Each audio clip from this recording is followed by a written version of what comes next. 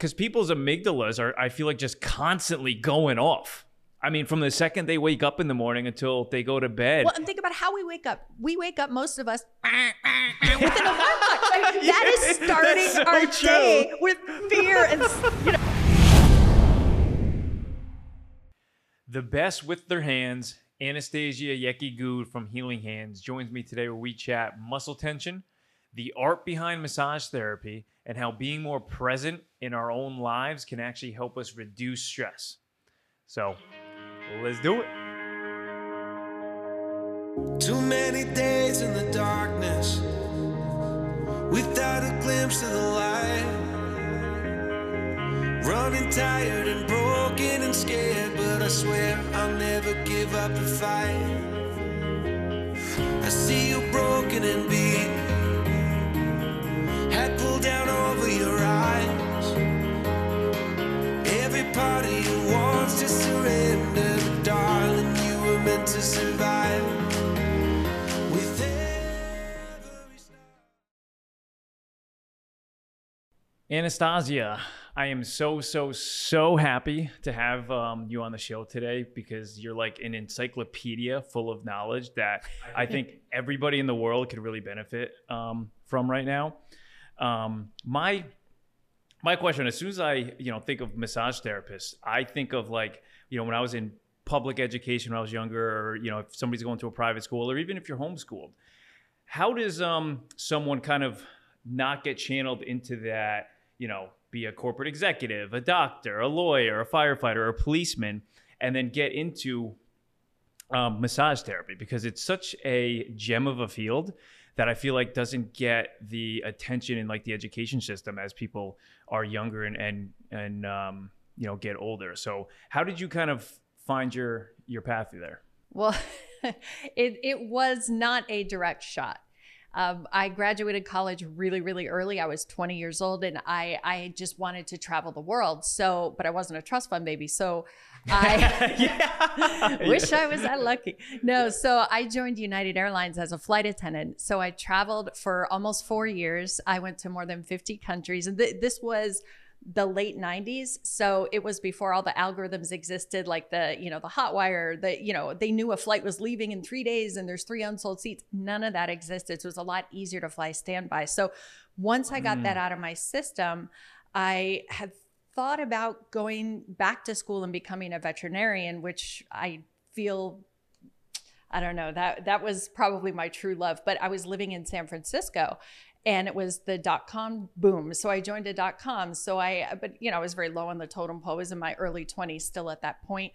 But when the bust happened in 2000, 2001, I found myself unemployed and ended up moving to Miami. And I was that stressed out executive for a while because I ended up with a job with an Argentinian advertising company that had just opened here in the city. They had been around for probably 30 years in South America, but they had just opened in Miami. And I worked my way up and became the head of national sales, which was great, but it had, a lot of stress, a lot of travel.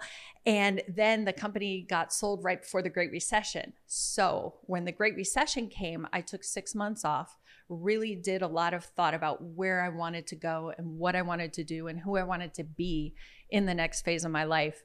And when I thought back on the other jobs that I'd had throughout the years, I realized that the thing that fulfilled me the most was helping people. And I also really liked working with my hands. So I play the piano. I love that. I do ceramics. I type 86 words a minute. So I was like, okay, how can I help people with my hands? And working in corporate America, you definitely learn how to type quick. yes. But yeah, so then that led me to massage. And so here in the state of Florida, it is, and it's funny, I might have come at this with a little bit of I have a college degree. This is massage school. No, it was challenging. The kinesiology and physiology class kicked my butt. Anatomy was challenging as well. We dive deep into the systems of the body, not just what they are, but how they work. And when we started studying I thought it was going to be all about the massage strokes, and it wasn't. And the senses, the music, the ambiance. Yeah. That came later. First, you need to know about the muscles, because there's 206 bones in the human body, give or take, but there's more than 600 muscles. And obviously we don't learn all of them because our brains would explode, but we learn the main ones, the muscle groups, the agonists, the antagonists, so how they move, which muscles move against them, and basically just everything you need to really not just do what we sort of call the fluff and buff, which is a lot of the spa massages, but a true like therapeutic massage that will provide relief. And what was cool was that I felt like it was a nice full circle, because when I started my company in 2011, we focused on chair massage at companies. So I had gone suddenly from being that stressed out executive at her desk all day to being, the one to that going would and come helping in. the people that are. Yeah, it was great. So Gotta love it.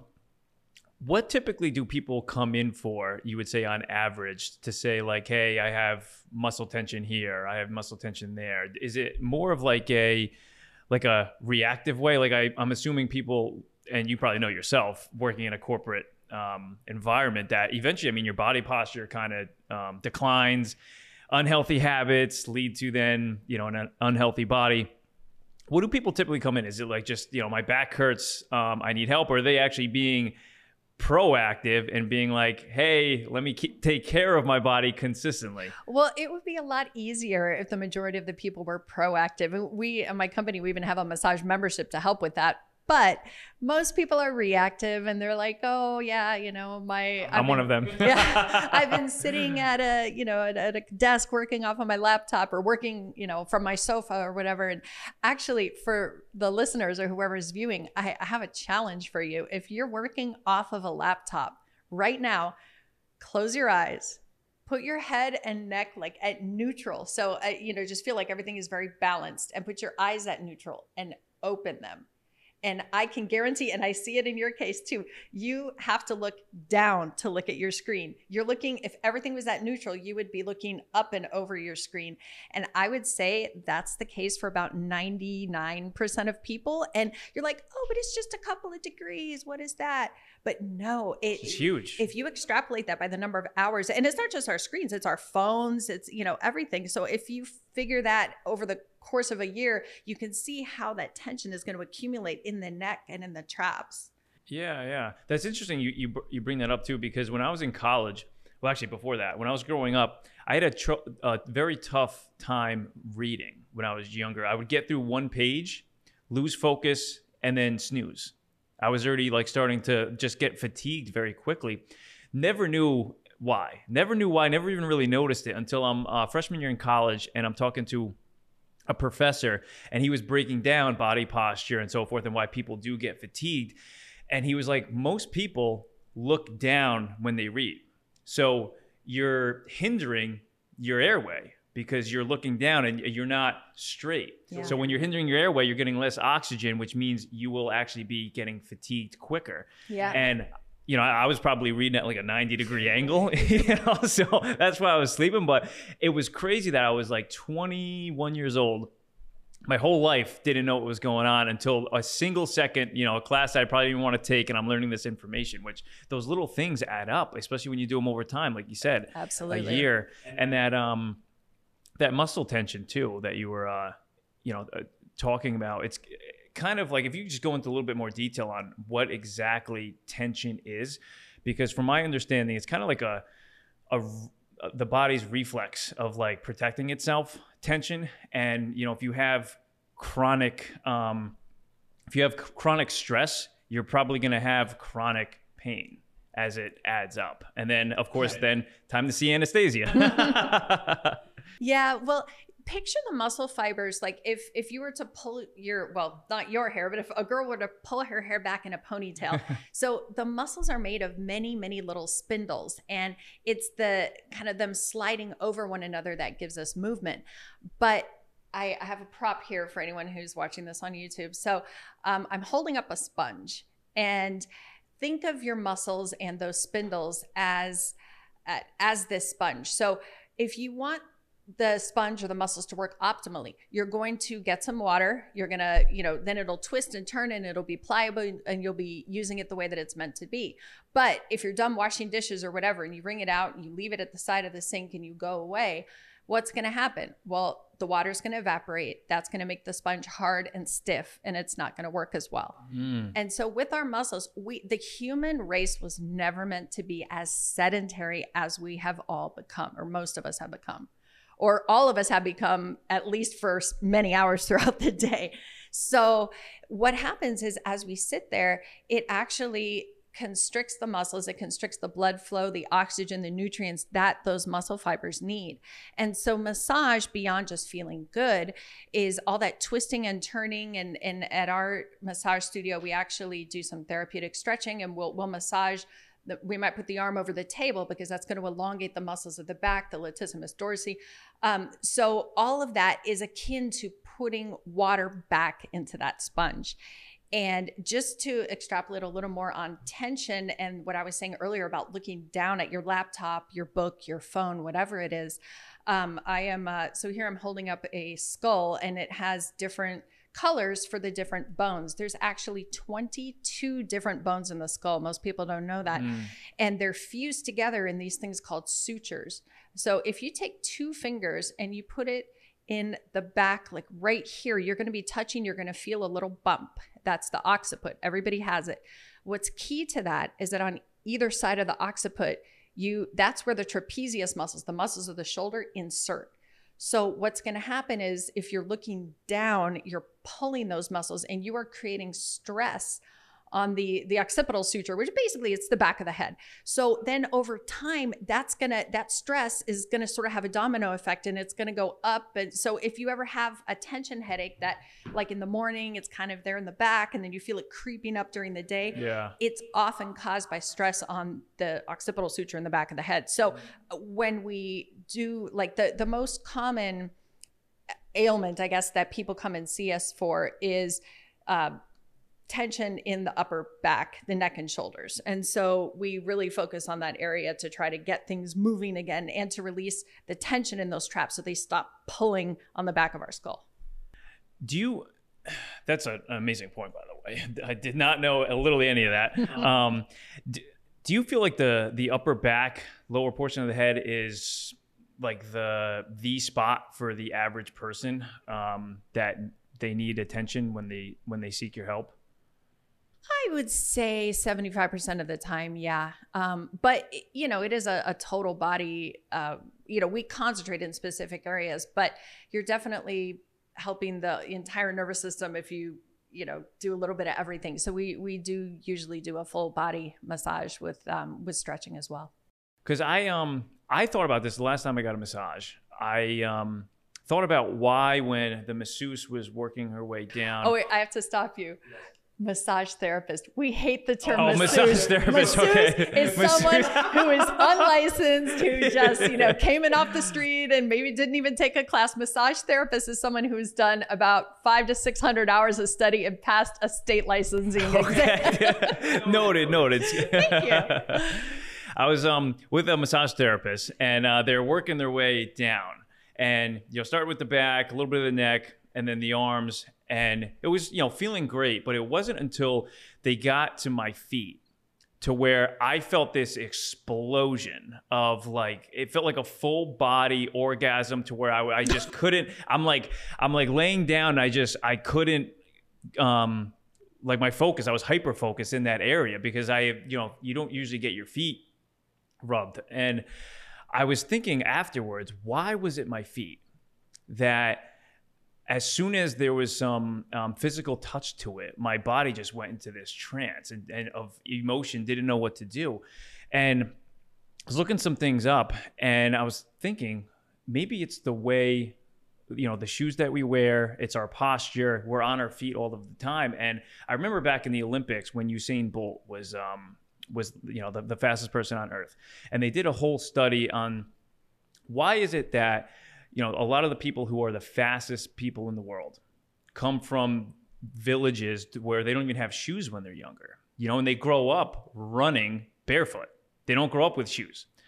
And the way that they were filming kids running, and the way that they were running and most of the time walking was the palm of their foot would hit the ground first and then kind of the heel and toe after. And I think of us as Americans with shoes and socks, we're heel, toe, heel, toe, heel, toe. And when I was running track way back in high school, I remember you would run on the palm of your feet first. That's how they taught you. But for me, it wasn't natural. I kind of had to remember to do that as I'm running. And I thought about that, and you add up the years of you doing heel, toe, heel, toe, heel, toe in comparison to someone who is running more in their natural state. You know, they don't have shoes. They're not taught on how to walk this way, run this way. So they're in their natural born state, which is probably a healthier way because it's natural. It's how our body was. Man, I thought it was super, super interesting because it was palm, heel, and then toes at the same time. And I've tried to think about that as I go out throughout my day sometimes. And that's what brought up, maybe that's why when somebody would touch my feet in the massage, that it felt so great because I was not only, you know, everyone's on their feet most of the day anyway, but you're also on the feet most of the day, maybe doing it wrong. And then as the years go, you know, then you come up with some chronic pain. That's just my thoughts, but I'd love to get your insight. As you watch any child run barefoot, and they are going to run on the ball of their foot, like they're going to, it almost looks like they're running tippy-toe. Tiptoe, yeah. And there's actually a whole very interesting world out there with barefoot running. And my friend Milton actually got me into that because I used to do half marathons. Well, I never did a half marathon like barefoot, but but you know, there's different styles and different ways to run. And yeah, a lot of those tribes are more rural areas where they don't have the footwear that really alters our gait. That is how people run. And the calf muscle gets extremely strong. And the calf muscle is a second heart. It pumps the blood up from the extremities. But I will also say that there are so many nerve endings in the feet, the hands, and the top of the head.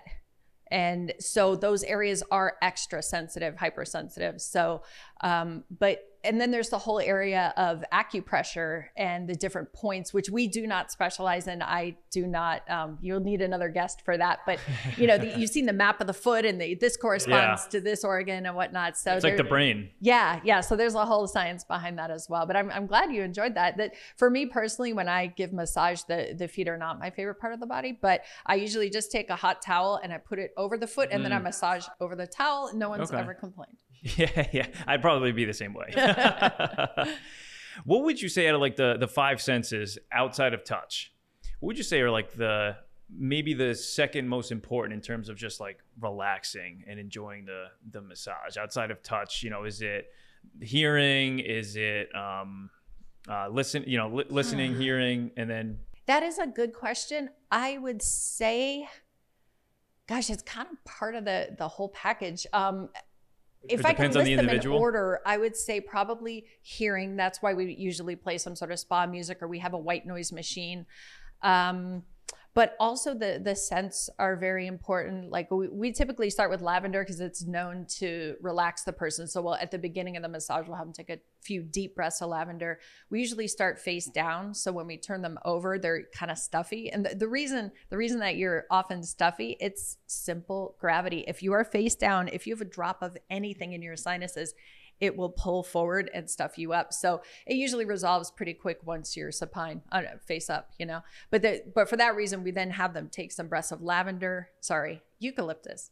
And then at the end, we finish with peppermint because peppermint kind of wakes you back up. So we have lavender to relax, eucalyptus to help clear you out, and peppermint to wake you up. So I think it's kind of part and parcel. I mean, our bodies are very holistic, you know, organisms. Yeah. So I think it is a little bit of everything that contributes to, you know, relaxation and stress relief.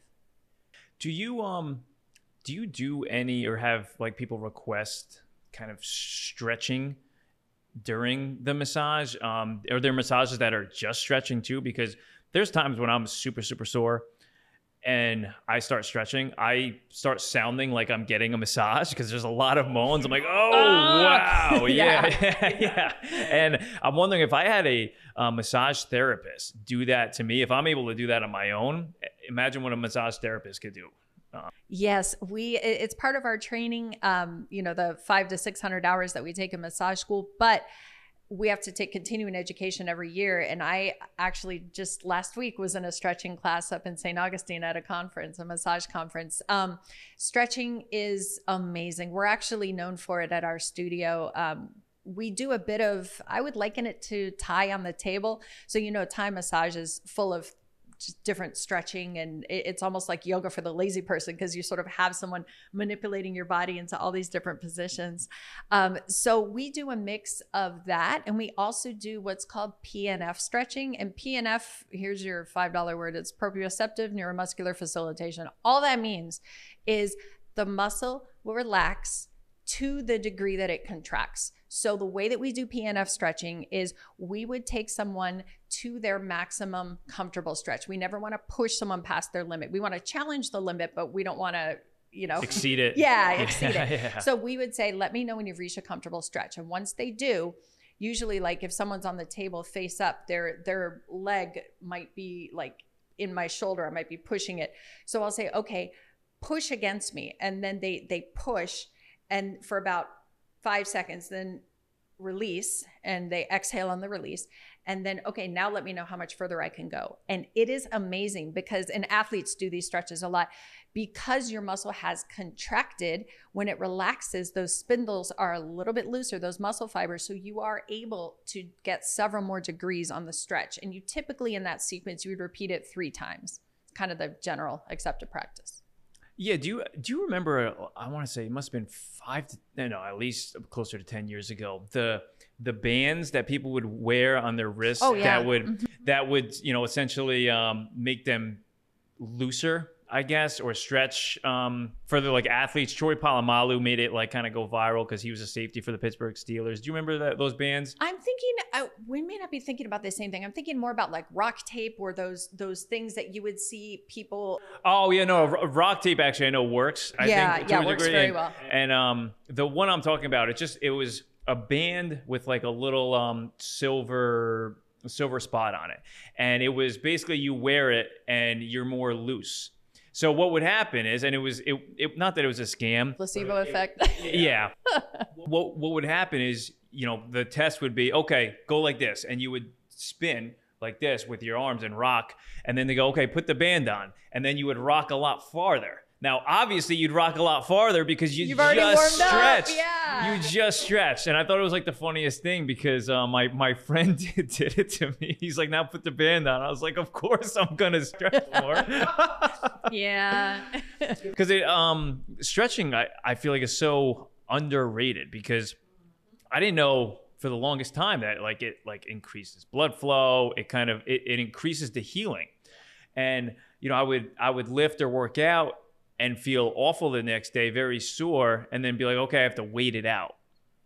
But then, depending on how hard you worked out, another day passes, another day, and you don't want to, still work out when you're sore. But stretching would have cut that down immensely. Absolutely.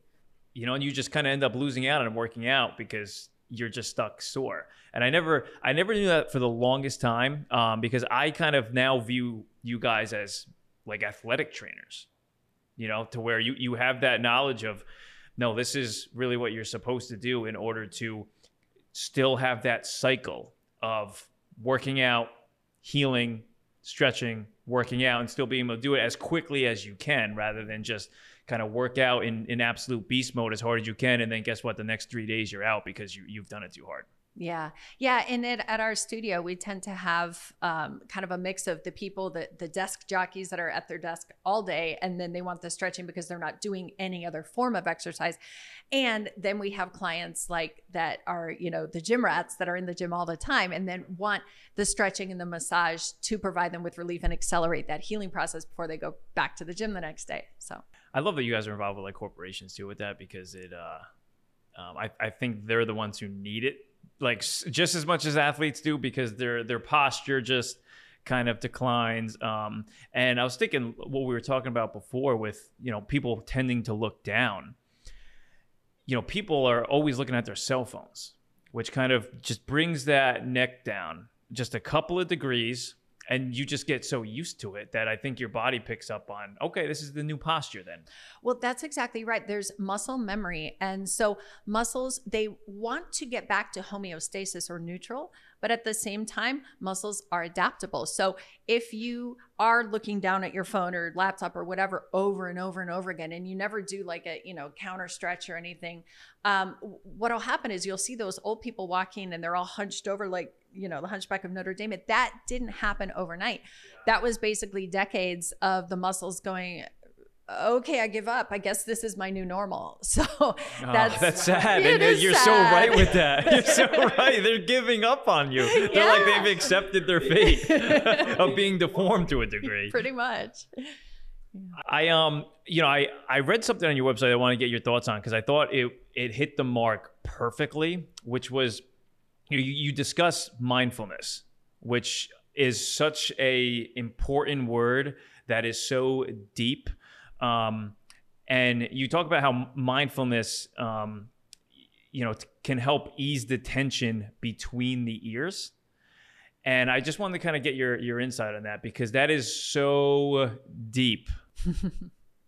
Sure. So mindfulness, there's so many misconceptions about it. And a lot of people think you have to be in full lotus, chanting Om 12 hours a day. Mm-hmm. And mindfulness essentially means awareness.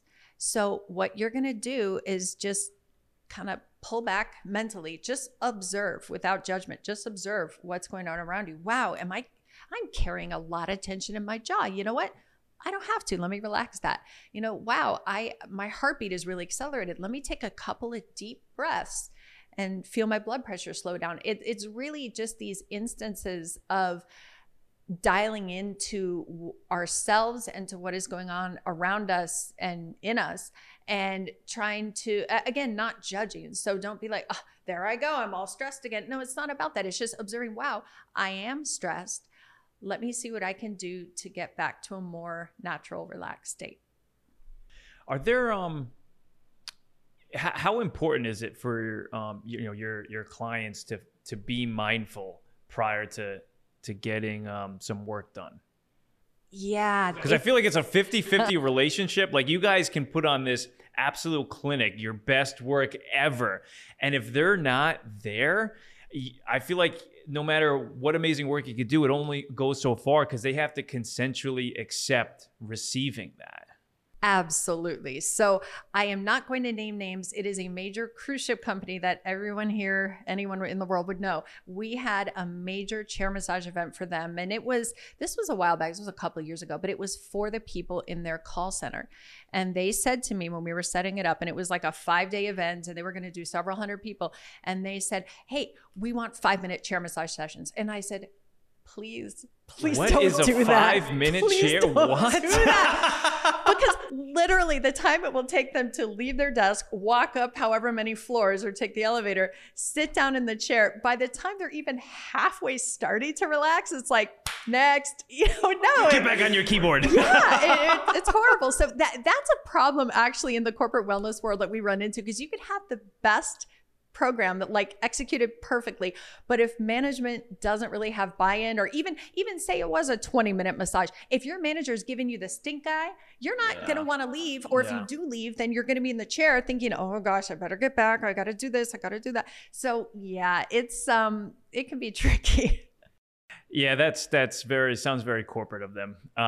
Not surprising though, because it's one after the other there.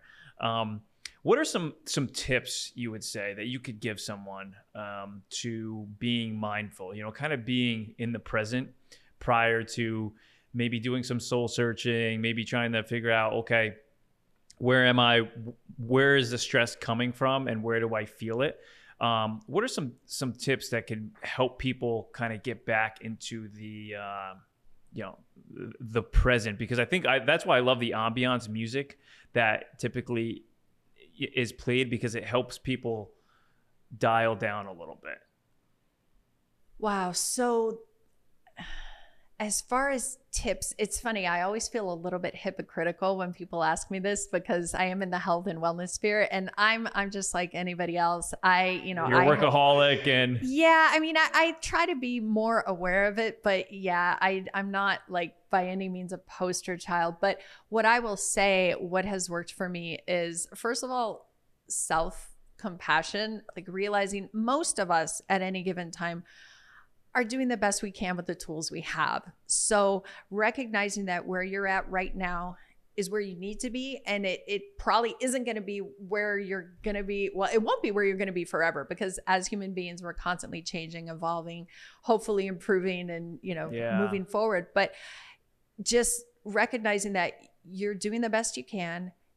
If you're not, what can you do? And it doesn't have to be something Herculean, that I love James Clear's book, the Atomic Habits book, because it talks about being 1% better, because so often we compare ourselves to others. I love that. 1% better. That's all you need. Yeah. We compare ourselves to others who have had these major, like instant life changes, and that's great. And that does happen, but that's the exception, not the rule. The rule is, for most of us, okay, I'm not where I want to be. What can I do to get a little bit better today so I can be a little bit better tomorrow? And so I don't know if that really answered your question. No, it does. I would say, I mean, I'm kind of like everyone else too, where it's just, you're caught in life and things just kind of happen so quickly, and then all of a sudden it's been like 6 months to a year, and you've been like, wait, I was supposed to work on that stress. But I think looking at it like it's a functional purpose in our life, being mindful. It's just as important as going to the gym, eating, just as important as working out. Because being mindful, it like the psychological science behind it too, it lessens the activity in your amygdala, which your amygdala regulates fear. And if you lessen the activity in your amygdala, you're more in the present and you're less stressed. So there's that functionality behind it, to where if we start viewing it as a necessity in our life, rather than kind of like me, I used to work out, and I never viewed stretching just as important as the workout in and of itself. And if I did, I might have healed a little bit quicker, been able to work out more, and you start to view it as that functional purpose. So I think maybe viewing it as like that necessity where you do need rest. You can't just work all day. If you don't get sleep, you can't work, and it kind of just feeds itself. Well, the other thing too is to consider how our bodies have evolved throughout the millennia. And if you look at the caveman basically... I love caveman, Neanderthal comparisons. I love it because it breaks it down so simple, It does. So the caveman leaves the cave and sees a saber-toothed tiger. Oh my God. One of two things is going to happen. You're going to kill the tiger's going to kill you. So you have these huge spikes in stress, and then very quickly the stress is over, Yeah. And then you compare that to today. Today we have constant stress. So and we were never meant to focus that way. So our brain doesn't really know the difference between us being attacked by a saber-toothed tiger or woolly mammoth, then, oh my gosh, this guy just cut me off on the freeway, or, oh my gosh, I have this deadline. My paper's going to be late. My boss is going to be angry at me. And so the body is functioning at this constant, it's low level, but it's constant stress. And then that can really mess with us. And we have these, fight, flight, or freeze hormones all the time. Because people's amygdalas are, I feel like, just constantly going off. I mean, from the second they wake up in the morning until they go to bed. Well, and think about how we wake up. We wake up, most of us, within a month. That is starting our day with fear and, getting startled. So I would say when you are in a situation where you catch yourself, you have this mindful moment, this awareness moment, like, oh my gosh, I'm not where I need to be. Easiest thing you can do is simply concentrate on your breath. We're all breathing. We have to, or, you could survive a couple of weeks without food, like a couple of days without water, not even a couple of minutes without breath. It's the one constant in our lives that we can control, because the heart's beating too, but obviously we can't really control that. So just take a couple of deep breaths. You can even count, because counting focuses the mind. It focuses on the numbers and not on whatever was stressing you out. So, breathe in, 2, 3, 4. You can even hold 2, 3, 4. Now out 2, 3, 4. Just doing that, I'm not kidding you. Like doing 2 or 3 rounds of that will lower the cortisol, the stress hormone. Yeah, because I feel like that's what I don't know for sure, but I've heard that that's what they do with people who have autism. Some of those exercises too, which that's obviously in the more of the extreme scenario. But if everyone could just take a little bit of pieces from that and apply it to their life, to where you can calm down a little bit quicker, rather than letting that just blow into the next event during the day, because then it's just obviously a snowball effect. But yeah.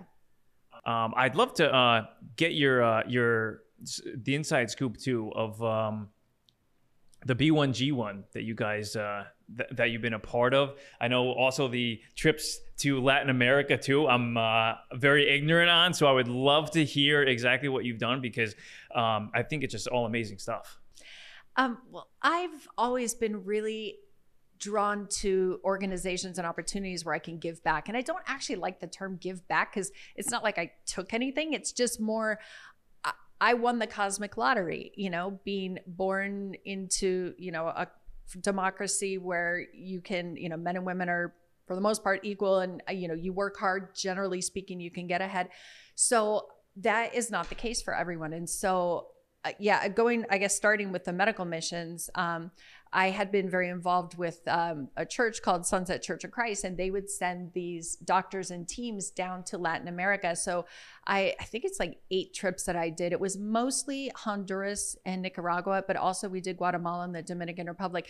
And before I went, because it was a church, and my first question was, okay, are there any strings attached? Because I don't believe in giving conditional help, like, oh, we'll help you if there's you a lot of that. Yep. And they were like, nope, the condition is to be poor and in need. And I'm like, sign me up. And so I'm fully bilingual. So on the first trip, it was, we were talking about the roles everyone was going to have. And originally I was going to help the doctors translate between the patient and the doctor. And just because of my personality, that very quickly evolved or devolved into me doing puppet shows and entertainment for the kids that were waiting for their doctor visit with their mom. So that was fun. But yeah, we did a lot of good there. Like that really was, we would go every summer or about every other summer. And that was one of the highlights. I really enjoyed that. And I always felt like we ended up receiving so much more than we were giving. And I love animals. And so I would always go down. I've worked as a vet tech, so I know the broad spectrum antibiotics. So I would always go down with like ivermectin and Strongyl and different things. And one year I remember there was this puppy that just, poor thing, man, he was just skin and bones. And I gave him a little bit of Strongyl, and I told them, give him another dose in this many days. And you go and you never know what's going to happen. So 2 years later, we're back at this tiny village, and these kids come running up to me and they said, doctora, doctora. And I'm like, no, I'm not the doctor. And they were like, veterinaria. And I was like, to them you are, I'm sure, my gosh, the vet. And they pointed, and there was this grown dog, healthy dog, like was wagging his tail, following them. And they were like, this is the dog that, and I remembered, and that was really cool. Sorry, I segued into the animals, but no, the animals, the kids, the moms, it was a wonderful trip. There were trips, and we did a lot of good. Yeah, I feel like that's amazing work too. Even for you coming back after all the work you did for them too, coming back, you just have like this better outlook on life. I feel like, because you kind of put things into perspective. Oh, yeah. I always encourage people doing humanitarian work and volunteer work, because we're so caught up in this this world of like self-love and self-promotion, and you should love yourself and everything, which is true to a degree, but doing stuff for other people is maybe the most rewarding thing that can happen to you personally, because you feel so good about it. Yeah, it's hard to compare. I mean, doing something for yourself in comparison to somebody else is so intrinsically valuable to your soul as a human being, and it leaves you speechless. And that leads me into the work we do with B1G1 at my company. And so B1G1 stands for Buy One, Give One, and it helps small businesses incorporate microgiving into everything they do. So, for example, for every client that comes into our studio and gets a massage at the end, we try to like tie it in a meaningful way. So at the end of every massage, the therapist give them a cup of water. So what we do at the end of every month, I actually did it yesterday, which was June 30th. I go and we tally up everything that we've done throughout the month, and then we make the donation. So for every client that comes and visits us, we give 5 days of access to clean water for a family in Cambodia. And to date, I have to check my notes here, we provided almost 36 years of clean water. Oh, wow. And then like for our social media, whenever someone comments on one of our posts or shares it, we provide information to 10 women at risk of domestic violence. And to date, we've reached about 22,000 women. So something that happened with us during the pandemic. So I founded the company in 2011. By 2020, early 2020, we had, I mean, things were very good. We were all over South Florida. We were in Atlanta. We were more focused at that time on corporate wellness. We had started with massage and chair massage, and then things kind of blew up when we got a large contract with a certain IT company. And so we started doing, it wasn't just massage, it was acupuncture, Zumba, Pilates, mindfulness, yoga, and every day at a bunch of different offices and other clients too. But everything was awesome. And then March 13th, which appropriately enough was a Friday the 13th, 2020, I suddenly became a small business owner with no business and no clients.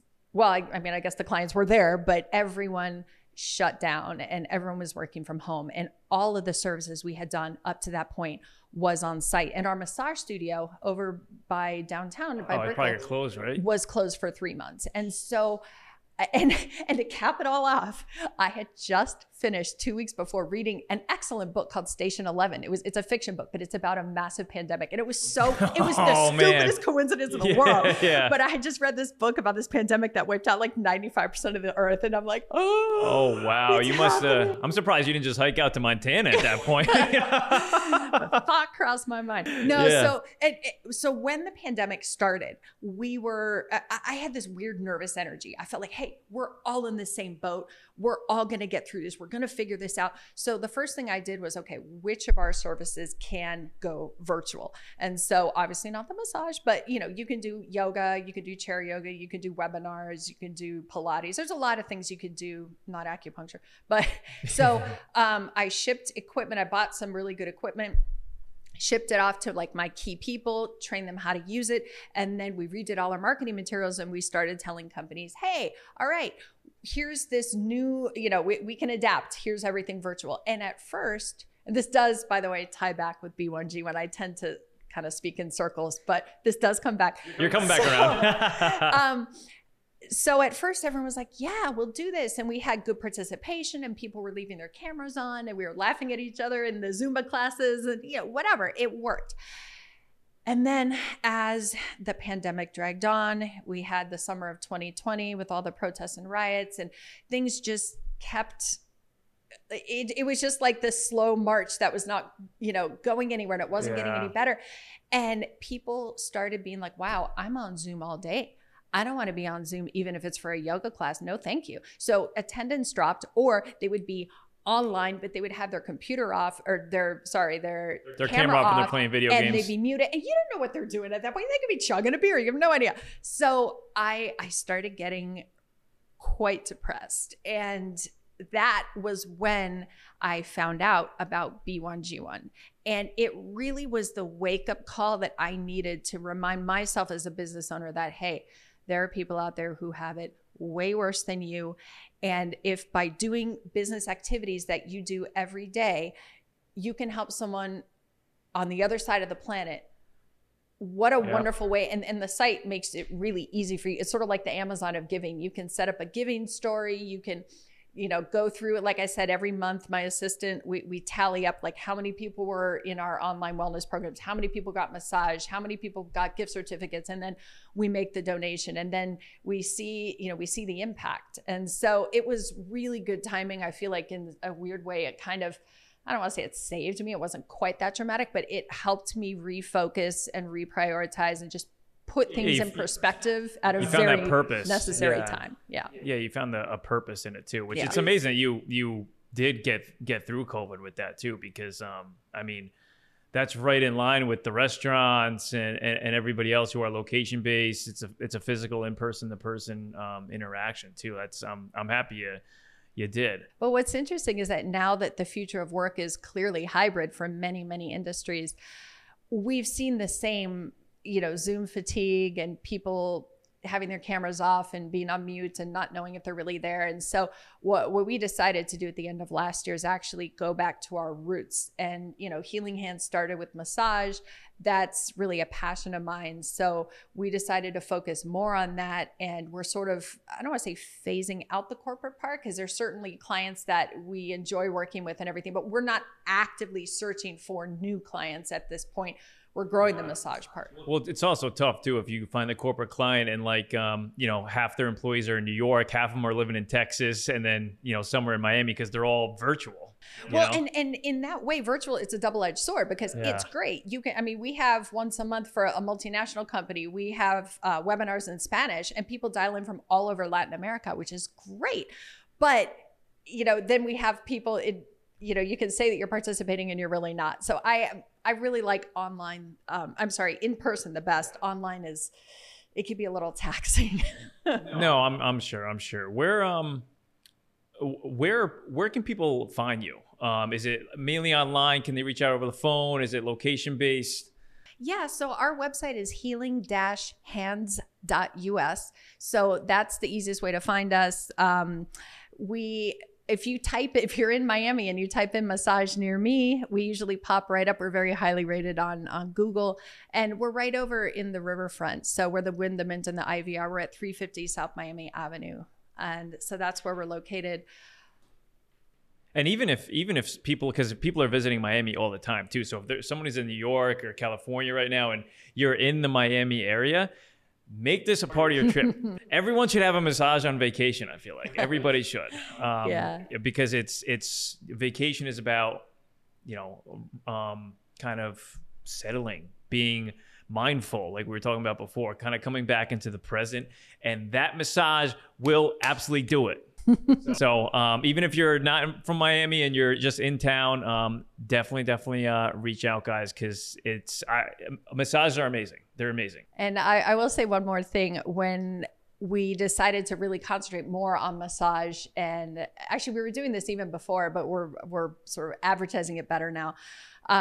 Whenever I would go in for a massage, because I love getting them, first of all, it ticked me off when they would call it an hour massage and it's 50 minutes. And then if I ask for more pressure and they're like, oh, sure, we can upgrade you to a deep tissue massage. Upgrade is code for we're going to charge you more money. And so we offer what we call the all-inclusive massage. So there is a flat rate. It is a true 60-minute massage. And during that time, if you want deep tissue, stretching, cupping, aromatherapy, hot packs, cold packs, it is all included in the price. That's nice to hear, because honestly, that could kind of throw a massage off its tracks if, oh, now it's another $20, now it's, and then you're thinking about money when you should be being in the mindful state. Exactly. We just want people to relax and, whatever their session goal is, whether it's relaxation or pain relief, just to get what they need, what's going to work the best for them. We want them, a lot of people, when they're done with the massage, are like, I feel taller. And that's because we do a lot of stretching.